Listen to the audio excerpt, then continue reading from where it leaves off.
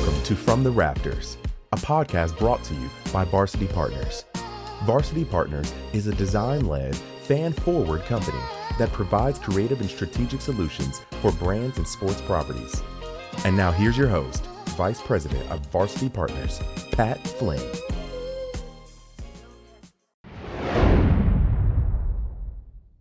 All right, well, today we're really excited because we've got one of the coolest directors of athletics across the country from New Mexico State, Mario Moccia. How we doing, my man? What is going on? Happy New Year. I'm doing okay. Happy New Year. Merry Christmas, all that stuff. And I don't know who participated in that vote of the coolness thing, but, you know, it might have been just you, but I appreciate the compliment. No, people are talking, Mario. It's just a fact. But thanks so much for joining us today. You know, here at Varsity Partners, we're always looking to talk to people that are building, you know, interesting and impressive brands. And, you know, what you've done in Las Cruces and throughout your career has been really impressive. So just want to start out by, you know, you telling people, you know, more about what you're building at New Mexico State and about the brand that you guys have out there. Sure. Well, I appreciate the opportunity. You know, this is an interesting place because, you know, when I accepted this job in January of 2015, other than congratulations, the next most common response was, oh, I've never been there. So a lot of people don't know about the state of New Mexico.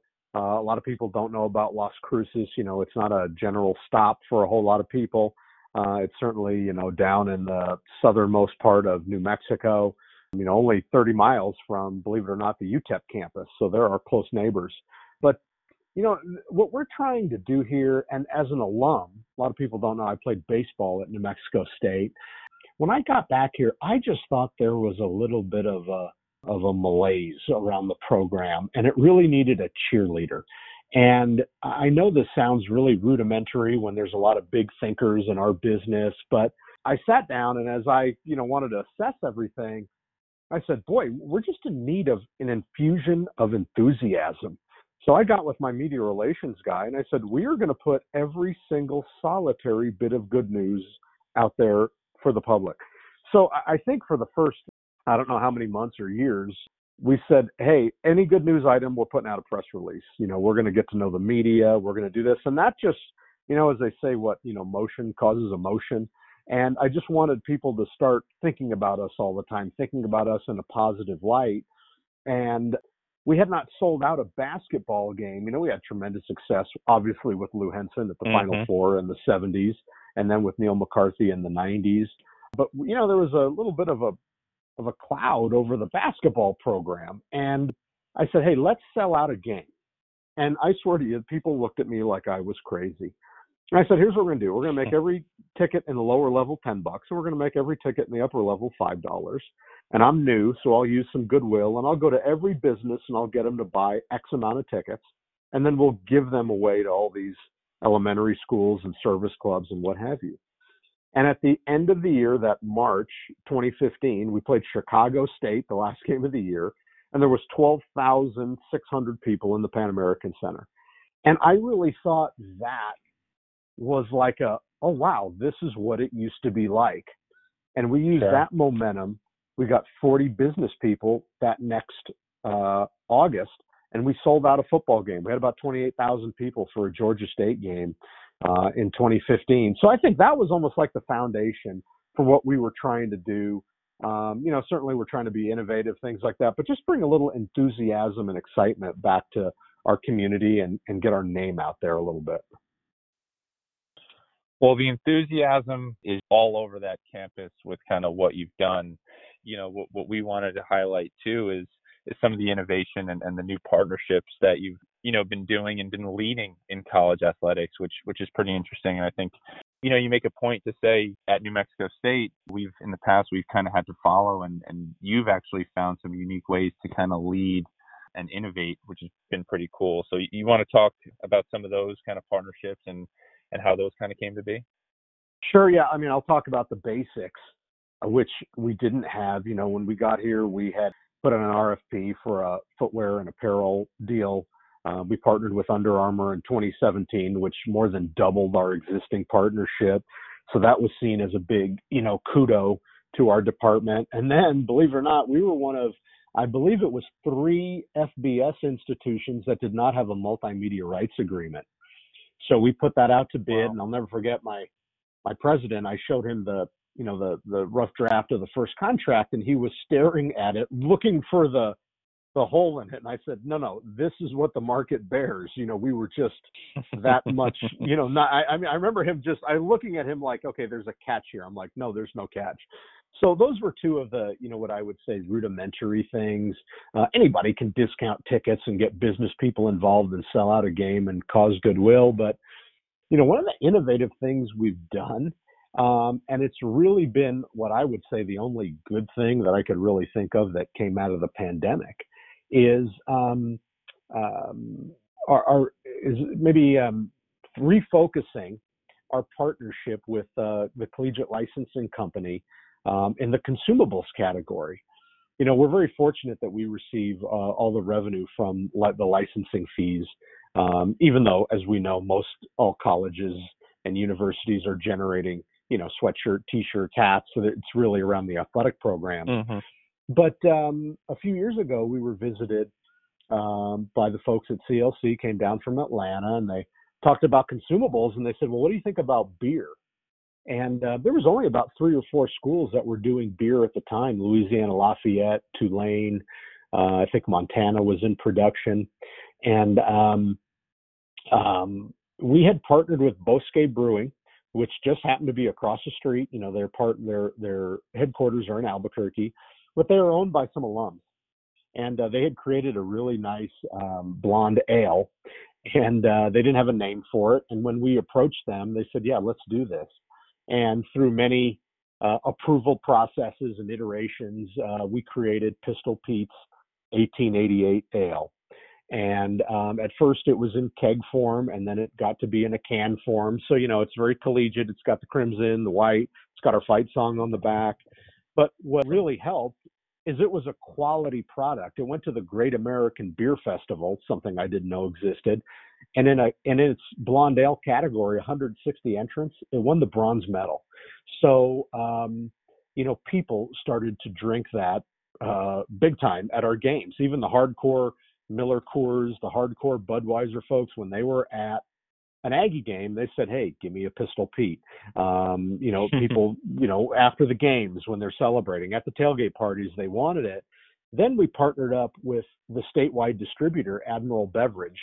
And that is now our product, Pistol Pete's 1888, is now in 300 locations around the state in 70 different cities in the state of New Mexico. And it generated over $30,000 in revenue for our department. And I say this not cavalierly, but at a place like New Mexico State, when you look at all of our ticket revenue, football, men's basketball, that beer revenue alone through licensing would be my number 3 ticketed sport. So while I know it's a little unconventional, I mean, trying to, make the next soccer poster and, hey, what promotions are we doing for this sport or that sport? It's a little odd to say, I'm also wondering how to get my beer in as many different stores as I can. Now it's in Walmart's. Now I'm trying to figure out how to get it in Albertsons, which is run out of Phoenix, and Walgreens, which is the decisions are out of Chicago.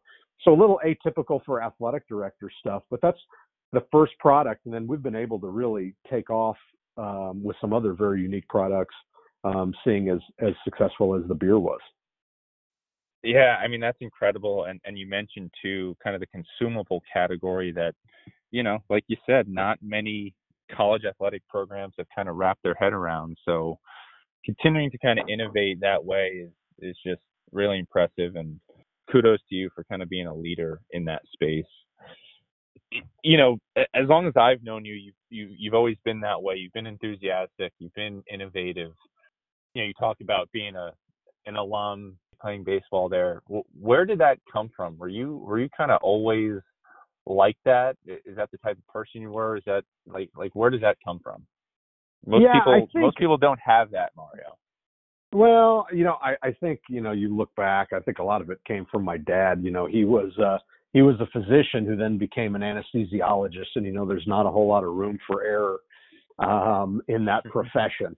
So he was definitely a perfectionist. But if you go way, way back, my dad, who's still with us, was born in 1929, October of 29 in New York City. So the crash, and his dream was to become a professional baseball player.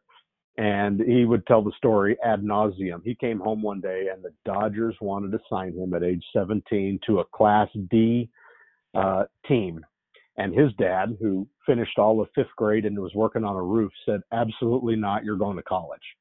So I think a lot of that, my drive to success was really through him, of practicing constantly. And quite frankly, like on a 3 or 4 day, and I know these days this is probably not cool with the participation medals everybody gets, but on the drive homes, we weren't talking about the 3 hits. We were definitely talking about the out and what I could have done better in that. And it wasn't always fun, but it certainly made you driven and, kind of that pursuit of excellence, no matter what level you're at. We get it. Alabama and New Mexico State are like, Earth and Pluto. But at the same time, we can be as perfect in what we're doing as what I assume Alabama is trying to be perfect in, is what they're doing. Yeah, I think that's really well said and a valid point. And then, talking about those schools and kind of your upbringing, you end up in college athletics. From my perspective, you're one of the staples in college athletics, and like you mentioned, you're at a Pluto compared to an Earth with some of these schools in terms of New Mexico State, yet you found a way to stick out and show people kind of, what your brand is like, and magnetic, what your personality is like, and what that brand is that you built. You mentioned kind of your upbringing, but then you made it into college athletics, and you come from a pretty cool tree from Missouri athletics. Talk about your entry into college and kind of where it got you to today. Well, yeah, I'll do that. But Pat, I want you to give me credit, because I did throw Pluto in there, and a lot of people don't know that Clyde Tombaugh, who was a very famous professor at New Mexico State, was the one who founded Pluto. So you can't try to take Pluto off the map. There's 9 planets, all right? I know there's these people who want to go down to 8 planets. That's why I didn't flinch or hesitate. Pluto, in my mind, is a planet. And, of course, you found a way to plug New Mexico State through Pluto, as you always do. That's right. Mario never ceases to amaze me. Clyde Tombaugh. Go ahead and look him up after this. Founded Pluto. Okay. So, yeah, it was interesting because after my baseball, I love it when I get introduced. They're like, after his minor league career with the Tigers, he transitioned into athletic administration, as if I chose to be released from the Tigers organization. But, it was interesting because I had moved up to Albuquerque, New Mexico, and I was opening a gym. It was called Nautilus, and then it was the new Nautilus, whatever addition we had made back then. But I was opening the gym at 4:30 in the morning, and I grew to severely dislike people who would line up prior to 4:30 and me getting there and opening up the gym for them. But I had an old teammate in Albuquerque, and he said, "Man, you should get your degree in athletic administration." I had graduated with a psychology degree at New Mexico State, so I got accepted into the sports administration program at New Mexico. And what was really interesting, who else graduated from there? You have Darren Dunn at Northern Colorado. You have Larry Tice, the AD at Texas State. You have Lee Reed, the athletic director at Georgetown. Sean Johnson, who was the executive director of the Frisco Bowl. So we had a lot of folks come through that program. But after I graduated, you needed to do an internship. And I remember applying all over the country. Cleveland Cavaliers had a group sales position. And somebody, I don't know who, said, New Mexico is hiring. So I went down there, and it was a marketing internship. I applied for it and got it. And I started somewhere in 93, I guess. And I was working directly for a guy named Mike Alden. And after 4.5 years, Mike had got the AD's job at Southwest Texas State, which is now called Texas State. Worked there for 2 years for him. Then Mike got the University of Missouri job. And I worked for Mike for, 8 years there. I ended up as, the senior associate AD of all of external. And I took the Southern Illinois, or I I was like 2 for 7 in jobs at that point. Not a great batting average, but I was hired at Southern Illinois University, the Salukis in Carbondale, Illinois. Did almost, 8+ years there. And then when the alma mater job came open at New Mexico State, I thought, hey, this is, I've been at Southern Illinois a long time. We've built $90 million in facility, getting to a place that I thought, A, I was familiar with being an alum. B, I thought I could impact a little bit because I thought there was some things we could improve on here. And, now, 6 years later, we've done some pretty good things here. Pretty proud of our athletic success and some of those ancillary things as well. It's really been impressive. And, even I remember we knew each other, I think, when you were back in Carbondale, and, you brought them a pretty impressive Under Armour deal at the time. That was very lucrative as well. So kind of seeing what you learned there and kind of taking that back to your alma mater and what you've built there is impressive too. And I don't want to leave anything out because you did talk about, some of the alcohol wins that you've had, but sure. The coffee as well, partnering with a coffee brand, again, I think another first of its kind type of deal. Give us a little bit about that as well. Yeah, I'll back up a little bit. The beer immediately led us to think about wine, and, newsflash, you just don't make wine, you grow the grapes, et cetera. Well, the biggest winemaker in the state of New Mexico just happens to be in southern New Mexico. The COO is her family. She's part of a 4th generation of Aggies. And while it took a little while, one day they called up and they said, hey, we've got a Cabernet Sauvignon. Do you still want to partner? So that's how, after many, after the checks and balances, et cetera, that's how Pistol Pete's Crimson Legacy was born. And we had a little donor event, and 500 bottles disappeared almost immediately. So they went back, the original, I think 900 bottles was sold. What's great is that you can go online and you can purchase this in 39 different states. So a lot of our alums nationwide have ordered it. A lot of my friends who were, they just got on. That is cool. Yeah, so it was great. And there was only about 12 universities. You had Gonzaga, Michigan State, Virginia, like that, who have, had a wine. Well, the next natural extension was a spirit. And that was, putting your toe in the water because no university had done a spirit, had done a partner or a collegiate partnership with a spirit company. Yeah. And we looked at Dry Point Distillers, which is, right here in Las Cruces, very small operation. And after the approvals and this, that, and the other, we introduced Pistol Pete's 6-shooter rye whiskey. And we did, with the COVID things and like that, we had very small events. So we had 9 couples at 5:30 when we cleaned the place, then 5 couples at 7:30. We did that for 2 days. So we had 9, 9, 9, and 9. And we sold almost 200 bottles to those folks. And it immediately sold out. And I felt like I was, a bootlegger. I mean, donors were texting me at all hours. I can't get it. I need to get it for Christmas. So, we got another shipment in, and that we put something online, and we had a waiting list for 650 bottles. I've never, now obviously whiskey, bourbon is a very hot thing, but just to see, the AP stories, a huge story in Whiskey Advocate, which is the #1 publisher for whiskey, which I didn't even know before, Fox Business New York. It was tremendous, and our local guy was blown away as well as I was.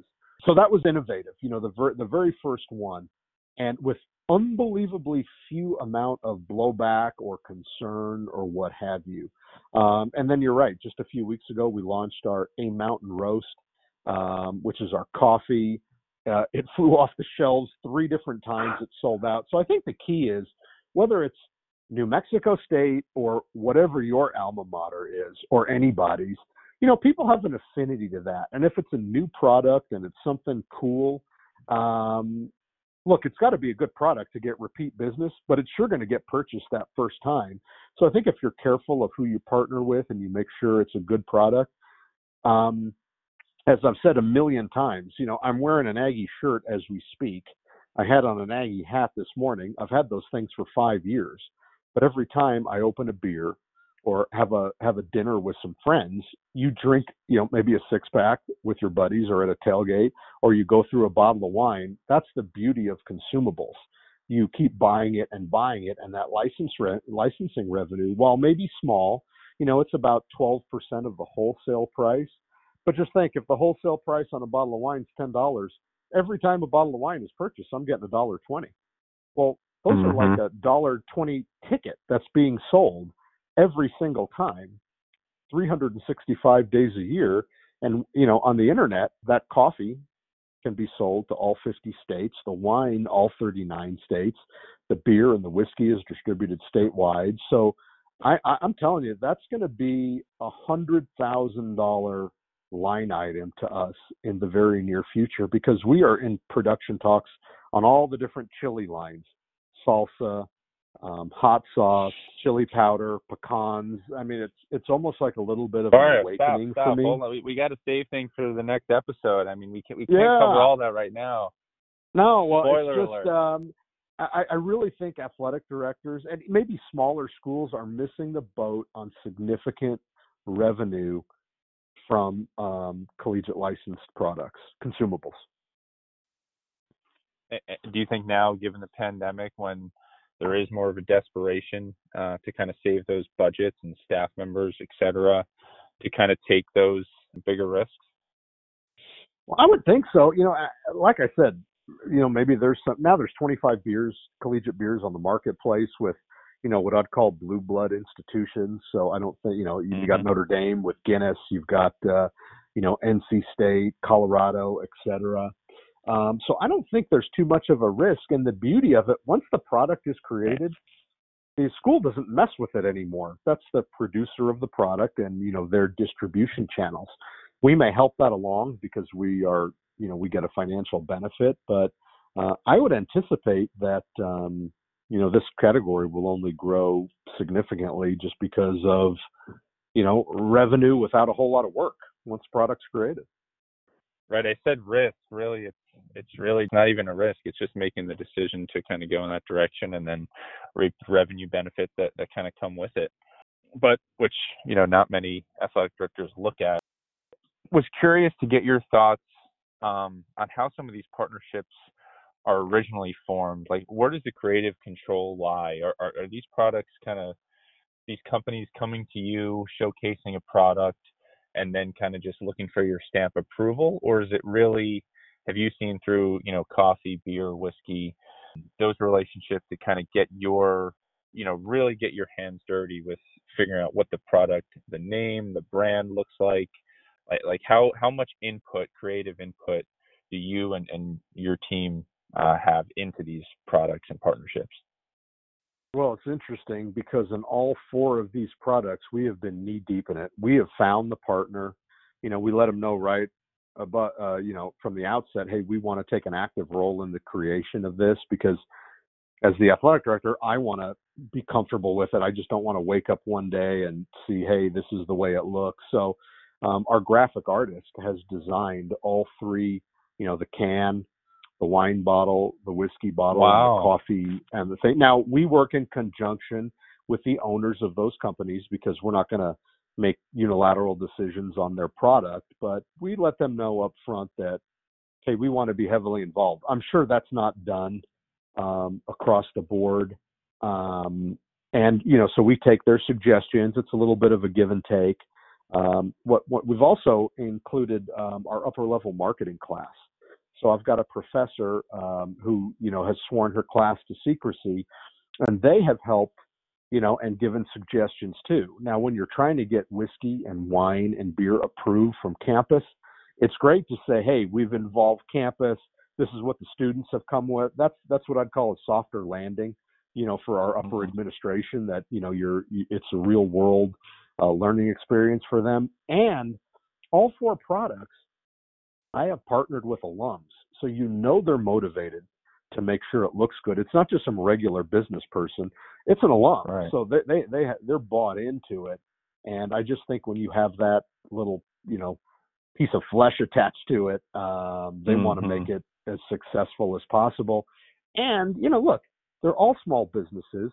It's a pandemic with a lot of closures and things like that. So you're adding these line extensions that really can buoy their business. Our Dry Point distiller told me, he said, man, thank God for this product because it's keeping my 7 employees employed during a time where my restaurant's closed. They have to be there because people are coming in and purchasing the product constantly. So, it makes me feel good. It's a great tie-in with the university as alums, small businesses. So, it's like a win-win. It's really hard to shoot holes in this. I get it, maybe the alcohol piece, but here's a newsflash. Every college is drinking in the tailgate lots, and they're drinking in the bowl, or a lot of them are, and they're drinking, spirits and wine and the sweets. Why don't they just drink your product instead of somebody else's? Couldn't agree more. I mean, it's almost a no-brainer. You're working with alum, and it helps directly to your bottom line and theirs. It builds your brand. It just makes a lot of sense. But it doesn't mean it's easy, and it doesn't mean people are doing it, because they're not. But it's pretty cool to see you kind of building that and building the model out there. Well, and Pat, the last 3 guys that launched beers were Ross Bjork at Texas A&M. You had Laird Veach at Memphis, and you had Whit Babcock at Virginia Tech. And we laughed because we're all part of the Alden Army thing. And Ross and Laird and I worked at the same time at Mizzou. Then when I left, Whit took my job. And we laughed that everybody's getting in on the act with the beer from Alden's Army. Yeah, that's awesome, and it's true, and it's smart. It's smart. It's the right direction. So, well, this has been awesome. And kind of last question I want to leave you with. You've given a lot of deep insight kind of behind the curtain, which has been really cool and helpful. I think our listeners will really appreciate. The question I always have going kind of through the exit is, what's the future look like? I don't think you would have imagined, this past year based on your career, but, over the next year, 2, 5, 10 years, if you can predict that far, what do you see kind of in your crystal ball and kind of the trend and, maybe from a business aspect of the world of college athletics? Sure. Well, I'm very confident that at some point COVID is going to end, right? I mean, they're coming out with the vaccines, and eventually, whenever that is, there'll be enough people where I think, we'll remember one day when we were all wearing masks. What I think, and maybe not just in the short term, but, with the advent of Zoom and all these other technological advances that allow you to have meetings and, conduct your business remotely, my big fear is that the human element of this business is going to be replaced. Now, look, I still think NACDA is going to go on and lead one and stuff like that. But I just when people can go remotely and it's so easy, if their budgets are hurting, they can do it right from their living room. They don't have to get a hotel room. They don't have to fly. They don't have to have their per diem meals. So I think there is definitely a financial benefit, but at what cost? Do you start losing that human element? I found that during this pandemic, and New Mexico is very unique. Now, I have not sat at my desk and worked since I got back from the canceled Western Athletic Conference basketball tournament, which was like a Thursday, mid-March. That next day, I met with all 14 of my remaining teams other than men's and women's basketball. And, kids were desperate to get home, internationals, et cetera. But on that day, I've been in the office to pick stuff up, to drop stuff off, but I've worked at home for, it's going on 10 months. So you lose a lot of that connectivity with your staff. You can do Zooms and phone calls and all this stuff. But that's my biggest concern is the human element of intercollegiate athletics is pretty significant. And I always prided myself of, knowing our student athletes, being around them, hanging out, going to some practices, going to as many games as I can. And now, I stopped at where our men are relocated in Phoenix, and it was almost sad because some of the guys don't know me, and I know who they are, but it's just different than what it used to be. So I hope we can keep that human element and do everything we can. Well said, and I hope for both your and my sake the human element doesn't go anywhere, because NACDA's national championships, Final Fours. I mean, those are it's an overlap from not just your career but your life. These are some serious partnerships and friendships and annual events that kind of culminate the whole year of work. And working with people like yourself and others is definitely the best part of this business. So it'll be interesting to kind of see what happens. But yeah, Mario, I just want to say, thank you so much for taking some time. You're someone I've always kind of admired in the business. You've always taken time to do whatever's needed, help. I just really enjoy working with you, enjoy talking to you, and enjoy seeing you in Vegas every year for the college basketball tournament. So hopefully we get back to that state soon. I really appreciate it, Mario. Well, thank you for having me. And yeah, I look forward to our discussion about varsity partnerships. And I'm excited to hear about it. And it's great to always talk to an old friend. All right, Mario. Thanks so much, man. I'll see you soon. And again, Happy New Year. Thanks, P. Flynn. I appreciate it. All right, that'll do it. I want to thank you all for listening to the From the Rafters podcast brought to you by Varsity Partners. We'll see you next time.